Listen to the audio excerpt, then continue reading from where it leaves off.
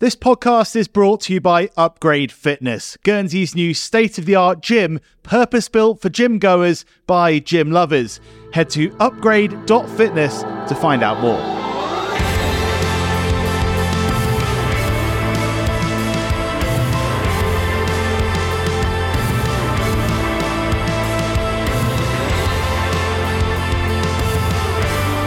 Hello and welcome to the Guernsey Press Sport Podcast, your weekly insight into island sport, brought to you in association with Upgrade Fitness. Coming up on this week's show, we'll hear from Guernsey cycling star Sam Culverwell, fresh from an appearance at a World Championship over the weekend, and buoyed by a new contract with a continental team. I really want that step up next year. I've had my fair share of interrupted years with either a team folding or a couple of COVID years, and maybe I've had a year where I didn't have that many opportunities to ride for myself, whereas next year I want to be able to take those opportunities and make the most of them. And for me, next year's the year I really want to step up to Pro Conti level or higher and make it, as it were. I really want to take that next step and get into those bigger races and make more of a career out of it. A full interview with Sam to come. We'll also touch on some of the standout stories from the weekend and have a quick look ahead at what's going to be coming up over the next few days. I'm Tony Kerr, and with me this week, it's Jamie Ingrell. Hi, Tony. Jamie running the show in Gareth's absence. Got it all under control? I hope so. Yeah. I'm sure. Let's start with a quick look back at what happened over the weekend and over the last few days. We spoke about basketball last week, of course. Liz Taylor-Kerr was our guest. She is coaching the new women's team in the women's division this season, the domestic basketball season, getting underway in the last 7 days, obviously hoping to pick up the momentum that was built up during that Island Games week. And a pretty good start for Liz and her team, Jamie. A very promising start indeed, because they beat champions Ravenscroft in their very first outing. Admittedly, Ravenscroft were not at full strength, and I'm sure they can look forward to some good battles in the future. It's also just nice to get an idea of the new team, sort of what they're about, and you've got the experience likes of Liz, who actually was not meant to be playing due to health reasons, but had to step on court right. And actually ends up scoring a good portion of our side's points. But beyond that, you've got an interesting mix of players. I think half of the team could actually play island level and netball as well. You've got Zola Saunders and Ella Staples, who have come in from netball recently after the Island Games. Then you've got the likes of Rona Tomlin, who's she's class at both basketball and netball and has just come back to the sports. Lorna Brown making a comeback, and a few other players, both experienced and new. Interesting mix. Yeah, exciting start to the season. It's going to be a cracking championship, I'm sure. We're recording this on Wednesday afternoon. Men's Div 1 gets underway tonight. Yeah, so we've got another new team. This is actually probably an even newer team in the sense that it's not replacing a previous team. They've just come in. So we've got V1 Pistons, who sort of add a fourth contender to what has traditionally been a 3-horse title race in the men's division 1. Yeah, so they've got their first test against Edmonton Electrical Chargers tonight. And it'll be interesting to see how that unfolds. Yep, good stuff. You can read about that in the press later on this week. Right elsewhere, Jamie, on Saturday we had our Pride of Guernsey Awards, which was where I was in the evening and for a bit of the afternoon as well. A couple of sporting bits of recognition to note there. The Sports Volunteer of the Year category, sponsored by Shaw, was won by the Island Games Organising Committee, who accepted that award on behalf of, the more than 1,300 volunteers and everyone else who made that Island Games week so special. So that's richly deserved recognition for all of them. And also the Overcoming Adversity category, sponsored by JT, went to Jack Isabel, former Island footballer, of course, played for GFC and the Guernsey rep side before, and Rangers. We spoke to him on the football podcast actually a little while ago. He's been dealing with a blood cancer diagnosis in the last couple of years and dealing with it with great positivity and energy. And he completed a fantastic cycle ride in the summer. with some of his family and friends, doing Land's End to John O'Groats, and very, very well deserved recognition for him as well. So congratulations, to all of the winners at the Pride of Guernsey Awards, but particularly those sporting successes. Before I got to St Pierre Park for the awards night, I did manage to pop in and see a bit of rugby at Foots Lane. A really good win for Guernsey Raiders against Worthing Raiders, the Battle of the Raiders. Of course, we spoke about rugby on last week's pod following the very sudden demise of Jersey Reds, and it was very interesting later on in the week to see that Guernsey Raiders had signed one of the Reds' former players in Dan Barnes, who was straight into training on Thursday night and then straight into the starting 15 for that game on Saturday. And in fact, he got the first try of the afternoon as well. So, an instant impact from him. And great to see Raiders reaching out to offer him, as he put it, a rugby lifeline last week. And he's due to be around the club for the time being. So it'll be really interesting to see how he gets on and what impact he can have over the next few games. Well, as I say, it was a big win for Raiders against Worthing. And their director of rugby, Jordan Reynolds, spoke to Gareth at full time. Assessment of the performance? Good. Obviously coming out of second half, it got a little bit tense there. I think it's hard when you're up at 28 points coming out. I don't want to make excuses, but coming out the first half, getting the buzz, to get into the game, coming out the second half thinking the game's probably done. Bit intense. What I did like to see is we held them out at the end there. They didn't get the bonus point, so it showed the effort came back into the game for us. Attack-wise, a little bit clunky in some parts, and then some of our attack was probably the best we've seen so far this season. So it's a bit of a Jekyll and Hyde there, but overall really good. We said we were going to attack their set piece, and I think that was, again, the difference today. Yeah. You also said beforehand you'd be sort of looking for intensity on defence and the defensive line. And actually, for the first 10 minutes or so, they had quite a lot of the ball, but to keep them out in that period must have been pleasing as well. Yeah, definitely. And, you look at that first 5 minutes where we put in a huge shift. Then we had that middle part in there. We put on some big shifts on this 40 and then holding them out down there. That takes energy. The easy thing would be if they score, game's over, it's done. The mental attitude for the boys at the moment, and we're constantly talking about this small change that we're going through at the moment, is they wanted to hold them out. Because we gave a bonus point away to Wimbledon, they wanted to hold them out. And that's so encouraging from a coach. Would have been so disappointing to give them that point. And you never know, that point might be the biggest difference at the end of the season. Yeah. It's probably almost inevitable that Dan Barnes would score today, but the fact he saw the opening try was probably even more inevitable. He's an okay player. First touch under, but I think what people don't really realise is the little small things that he's doing on the park. Like there was a good stop over on this corner where he put the shot on where they had a man over, gets the turnover, and that puts us back into momentum shift. So, he's a hell of a player, and we're thankful we got him. We've got a pretty good other centre as well. Kieran's in great form this season. He's had another stonking game again. Yeah, we don't want to jinx it. But he was excellent last week. He was excellent this week. Excellent the week before that. Excellent the week before that. He's just hitting his straps at the moment. And one of the conversations me and him have had over the last couple of years is trying to allow him to enjoy his rugby. And, if you look at other teams, they play structured rugby, do this, do that. And our philosophy is, here's the shape and play within it, make the decisions. And, I think Kieran's he's just developing week in and week out in that environment, which is great to see. The fact that you've got that break coming up after Dorking, Dorking are going really well. Does that give you sort of like a confidence to go there and put everything out on the park there? Yeah, and we're going to have to play a lot better than we did today to compete against Dorking. You look at Dorking's team sheet, they've got a Saracen starter at 13 for them this year, and this is a club with no money. So it's always going to be really difficult, but being off the back of the last two wins, it's almost like that shot in the dark against them and say, look, we've gone against some of the best teams in the league at the moment. We're picking up bonus points and going close. And Dorking's it's that shot for us. It's an opportunity to keep building. And we know we've got 2 weeks after that, so everyone can have a good rest period. Jordan Reynolds speaking to Gareth there. A great win for them. In fact, they've got a big game before a couple of weeks off this weekend. Guernsey going to top of the table, Dorking. So that is going to be a very, very big test for them. So, all the best to the Raiders for that one. Before we move on from the weekend action, Jamie, quick look at what was going on at Petit Bow, because it was the annual hill climb there. An event you said is normally characterised by dismal weather, but actually had pretty good conditions.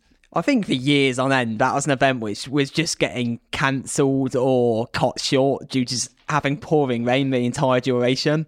So it's quite nice to see it not only go ahead, but have very, very welcoming conditions with bright sunshine all day, which obviously made for some fast and furious racing. And that was almost a double-edged sword for the eventual winner, Tim Torrode. He's a veteran of the hill, holds the record. He came within 100th of his own hill record. Still had quite a few runs to go.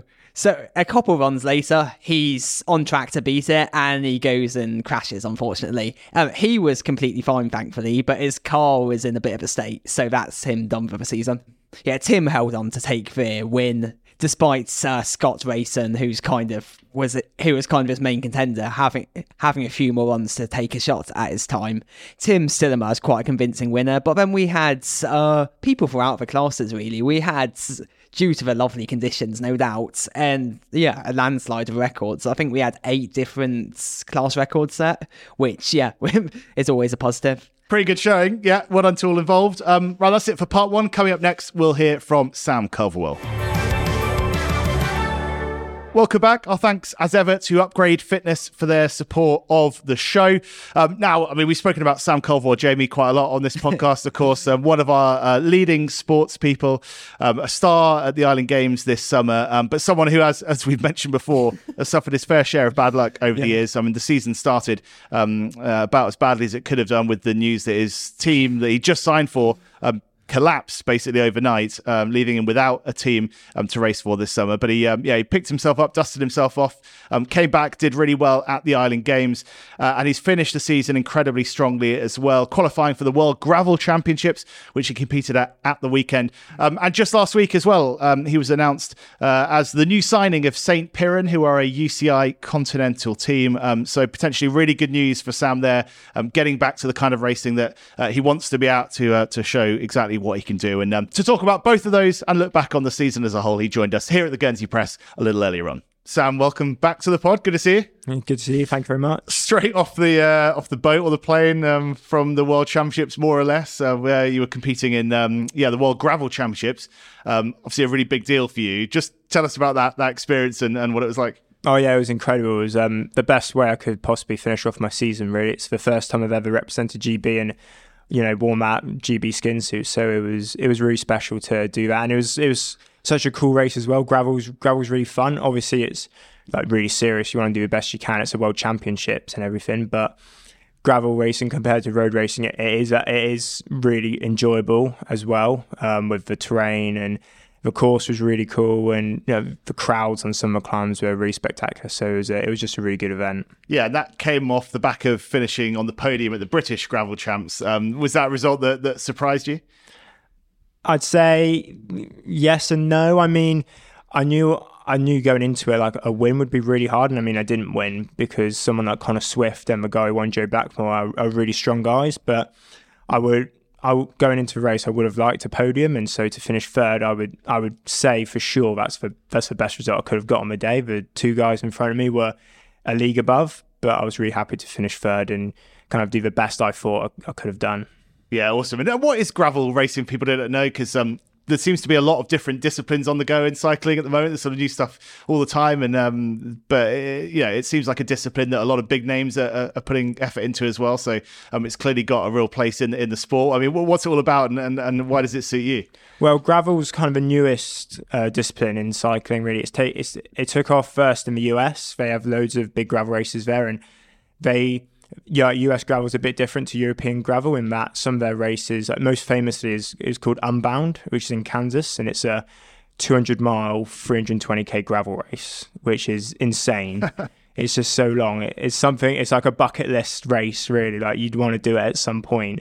It would just write you off for a couple of weeks, probably. But and then it's moved more into Europe, and with the UCI World Series kind of starting up last year and the first UCI World Champs, and then this year I feel like it's stepped up another level again. There's loads more UCI World Series rounds all across Europe, and it's grown into a really big area of the sport. I mean, for bike manufacturers, like it's another bike that they can make and sell, and it's grown into just a huge area of the sport, and it combines So generally the races are probably 3 to 5 hours long in Europe. I mean, the World Series ones I've been doing are kind of 3 to 4. My gravel world champs of the weekend was longer, but that was kind of like as big as it was going to get. So that was like 5 hours 20 time wise, 170k. And the bike is generally, it looks like a standard road bike. So with your drop handlebars and such like, but just with wider tyres with different tread pads. So it's almost like a cyclocross bike where it's basically a cyclocross bike but with wider tyres on. And in terms of it sounds a stupid question, but is it all on gravel or does it take you on some slightly different terrain as well? So it is mainly gravel as you would expect, but for example, the race of the weekend World Champs had 40k's worth of tarmac in it. You've got to have bits of tarmac to connect the gravel sectors and all that. You've also got, I did one in Belgium, which had some wooded sections. So when you're going in between the trees, and that made it feel a bit more mountain bikey, like with the roots and stuff like that. But they never make it technical, as in like really technical rough descents, because you don't have suspension on the bikes. You don't have big knobbly tires like on a mountain bike. So they make it a bit less severe than mountain biking and generally stick to like wide gravel tracks, but they take you up some pretty hard climbs in there as well to make it spicy. And how does it compare in terms of if you're doing 5 hours in gravel versus doing a sort of 1 day road race? I mean, is it taking more out of you? I'd say, I haven't done many of those like big 5 hour road races this year. In the past I have, and I'd say the demands are pretty much the same. I finished the World Champs weekend completely empty, just cramping all over. With the heat as well, it made it really hard to get enough water in. I had my parents there, fortunately, who were driving around all the feed zones in a hire car trying to get me bottles when they could. But it was hard for them to get to all of them in time with road closures and everything for the race. For them. Yeah, it's just as stressful for them as it is for me, really. So I'm trying to get water to go around. So if you've got a big team there and several people helping you, several vehicles, it does make it a lot easier. But we did a really good job. And the demands are I'd say the demands are pretty similar to some road races where generally it's pretty hard all day. Tactics aren't involved quite so much, where generally a bunch will form, and when the race goes hard and splits, from then on it's just full gas. Whereas in a road race you can have anything from hard all day to today's a sprint day, we're gonna roll around for 4 hours and then mad dash at the end for all the lead outs, for your sprinter to go for the win. And it can actually be quite an easy day on the bike, if that makes sense. But gravel generally is pretty all out, all race. And obviously, as you said at the start, you did it representing GB with a GB vest on. How much sort of support do you get from British Cycling in that weekend? Did you feel like sort of part of a British team? Well, it will sound quite surprising, but almost no, really. So British Cycling, so they selected the athletes who wanted to go to GB, but you had to apply to ride for GB based off. I qualified by doing the Gravel World Series race in Scotland. If you finish in the top 25% of a World Series race, you qualify for the age group World Champs, which is you're going to get a pretty huge number of people in that race. But of course, the race I wanted to do was the elite one. So to do that, you had to qualify and then apply to GB, which I did, and they selected me, which is really good. But that for gravel, that's kind of where the support stops, which is a real shame. So you go there to ride for GB, but you even have to pay for your skin suit. You have to pay for the GB kit you're going to be wearing to represent them.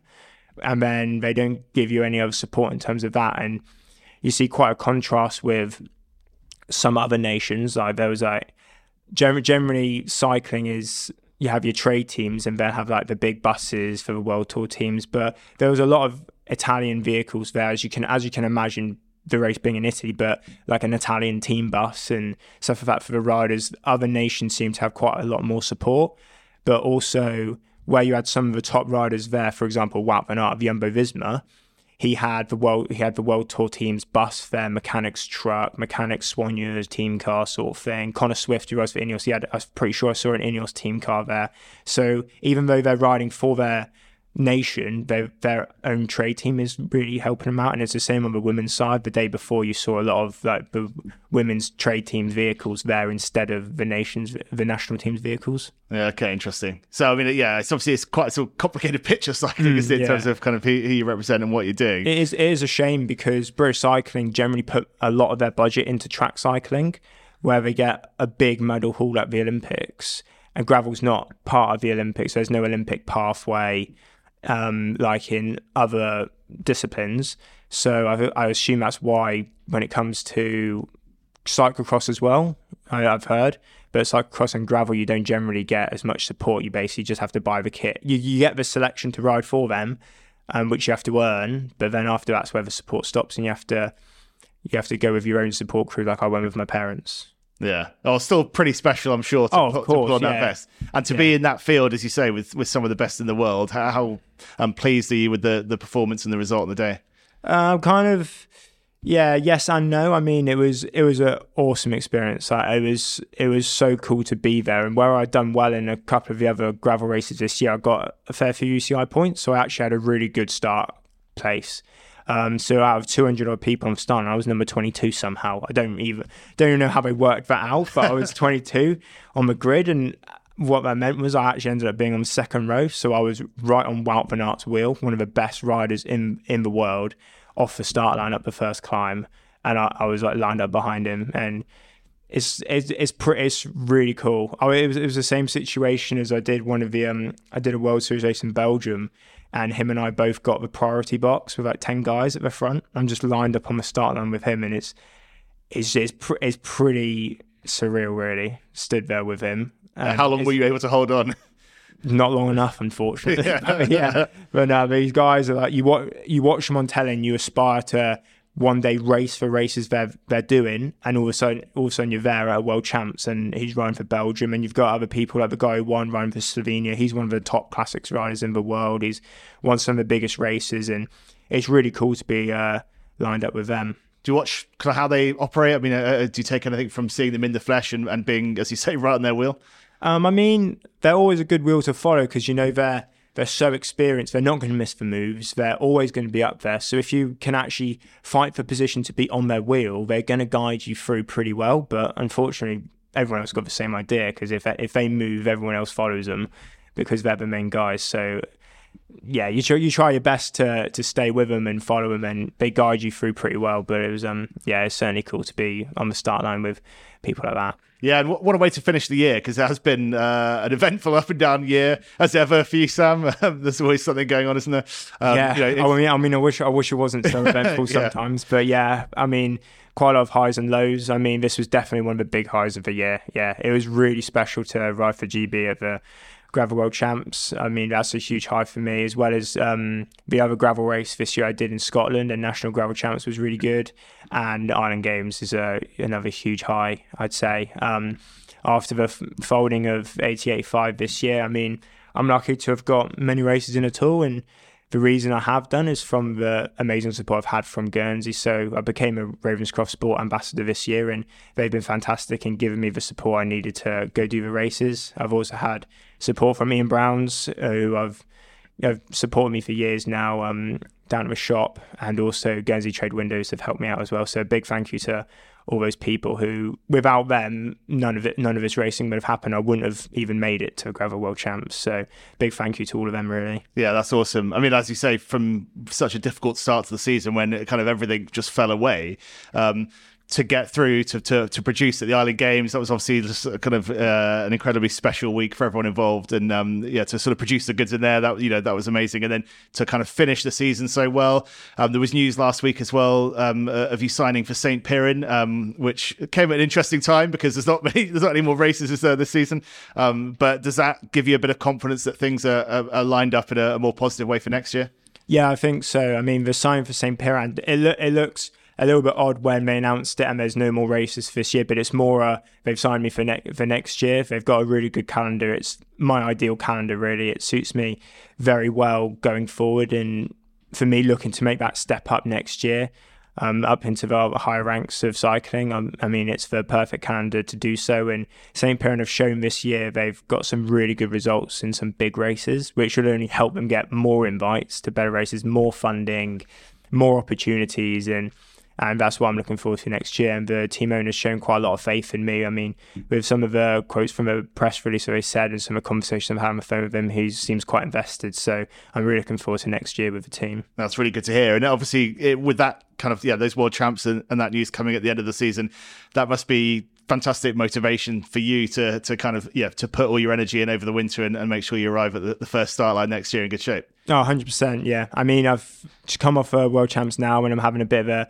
break off the bike, as you always do every year. Just need a bit of a mental and physical reset, but I've already got one eye on next season. I'm really looking forward to getting training again in a few weeks' time, and I've got my winter training. I'm starting to plan all that. So build up to probably the first race I imagine will be in March, and looking forward to hitting 2024 in good form and seeing where it takes me. Yeah, you've given us a flavour of what it's like kind of off the bike in sort of the world of professional cycling. It's quite complicated. There's a lot of moving parts. How difficult is it for you to, as a sportsman, to both, you've got to focus on making sure you're in the tip-top condition physically, but then you're kind of sort of solely responsible for your own kind of way forward and way through the calendar, off the bike as well. It must be a really hard thing to juggle. Yeah, it is really tough. I mean, cycling in the UK is not in a great place at the moment, which is really odd given the amount of young riders who've gone World Tour, the amount of British riders who are in the top level of the sport now, World Tour, and in the World Tour development teams as well, is huge.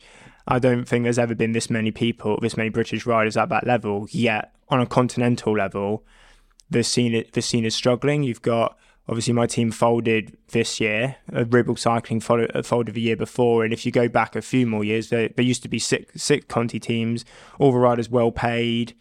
And it just doesn't happen now. You've got 2 Conti teams left. And both teams are really good setups. They provide really good opportunities. But I think in general, the whole cycling scene is struggling. I was chatting to a French rider at World Champs on the weekend, and he said that is a similar thing in the French sort of. The French have got not that many Conti teams, but a very big amateur scene. And that's because their Conti teams are struggling where they have to pay the riders, whereas the amateur scene has got quite a lot of interest where there doesn't need to be as much money in it. And even some of the biggest World Tour teams, the other day there was a lot of talk about a potential merger between 2 teams, because even though one team is the best team, I'd say, in the world, one of their main sponsor pulled out and they're struggling to get another long-term sponsor. They now have, but there was a period of uncertainty there, and it makes you think, if the best team in the world is struggling to get a sponsor, then what hope do a lot of other people have? Yeah, it's difficult to kind of predict, I guess, exactly what's going to happen. I mean, for you, what is the next kind of thing that's sort of top of your mind in terms of where you want to go and what you want to do? Well, for me, I want a really positive winter, as I mean everyone does. Want to have a really good block in the winter, get ready for next year, come into season in really good form, and try and get some early results as soon as possible. I really want that step up next year. I've had my fair share of interrupted years with either a team folding or a couple of COVID years, and maybe I've had a year where I didn't have that many opportunities to ride for myself, whereas next year I want to be able to take those opportunities and make the most of them. And for me, next year's the year I really want to step up to Pro Conti level or higher and make it, as it were. I really want to take that next step and get into those bigger races and make more of a career out of it. Yeah, what have you got to do to make that jump? Is it just kind of take your opportunity when it arrives? Yeah, it's generally just results based, which is, I mean, it's easier said than done. But I mean, with St. Piran next year, they get into some really good level races, and a result in there, and even a strong showing in there, even if you don't necessarily win, it can impress in front of potential World Tour teams who are at the race, who might then sign you. So that's really important. So that's my goal for next year. Really, is I need to turn a lot of good rides. I have a lot of good rides, and I feel I've got the physical capabilities to be at that level. But it's one thing kind of being good enough, but it's another thing actually doing it and coming across the line first, as it were. But yeah, cycling's pretty hard, and you don't win a lot of races often unless you're a select few in the world, really, who seem to win them all. But yeah. Well, you had a couple of good wins at the Island Games, we said. Definitely. I mean, is that as special as it gets in terms of a Guernsey vest? Yeah, it's definitely, in terms of like results, it's definitely up there with one of my best, if not the best result, that road race win. Like the crit win was really special to win solo and in that manner, but I think the road race tops that, in that the road race was the race I wanted the most at the Island Games, and I've wanted to win the road race since Gibraltar 4 years ago.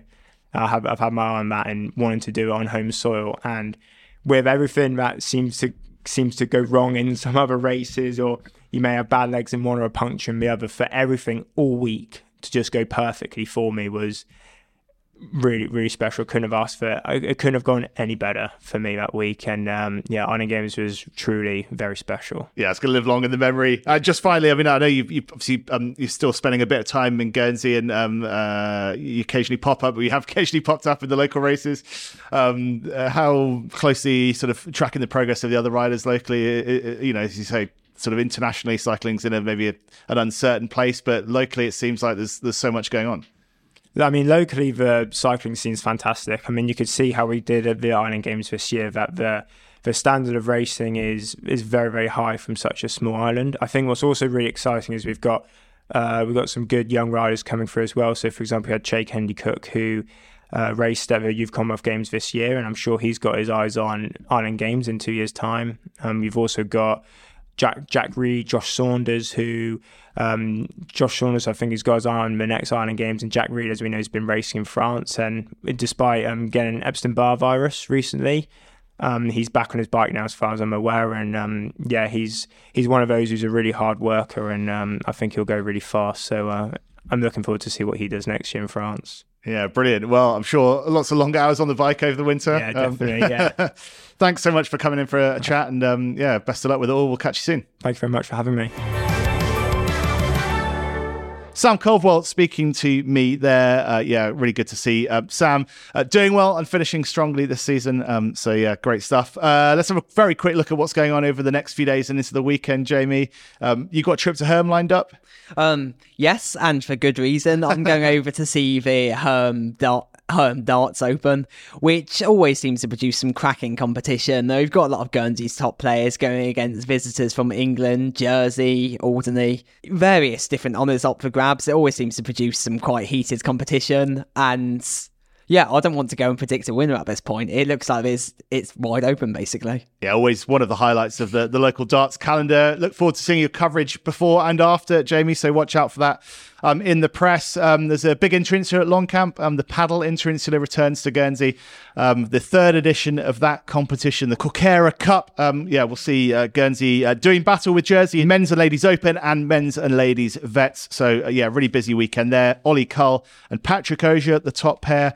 In the Men's Open, Lauren Barker and Lauren Watson-Steele leading the way in the Women's. So that's going to be a fantastic couple of days. I'll be popping in there, so look out for some coverage on our social media channels at GSY Press Sport. We'll have a bit of video up there, and I'm sure we'll be talking about that on the podcast next week. I guess we should mention the Guernsey Under-19 Panthers having their first home game of the season. They've been quite unfortunate, having 2 games postponed, then sort of being thrown straight into the deep end against arguably the strongest team in the league. So that was a tough way to get the season underway, but they seem to be going against quite balanced opposition, who they've actually faced a few times throughout the age groups. Their team's name is Clan. And it'll be interesting to see how they get on. So that's Beausejour at 2:00 on Sunday. Great stuff. Busy weekend. Lots to get out and about and see, which is what we'll be doing here at the Guernsey Press. Of course, for the very best local sports coverage, do make sure you're picking up a paper 6 days a week. We'll have more on all of those and reaction after the weekend as well. We'll be back next week with another Guernsey Press sports podcast. So stay tuned for that. But for now, cheers, Jamie. See you soon. Cheers, Tony.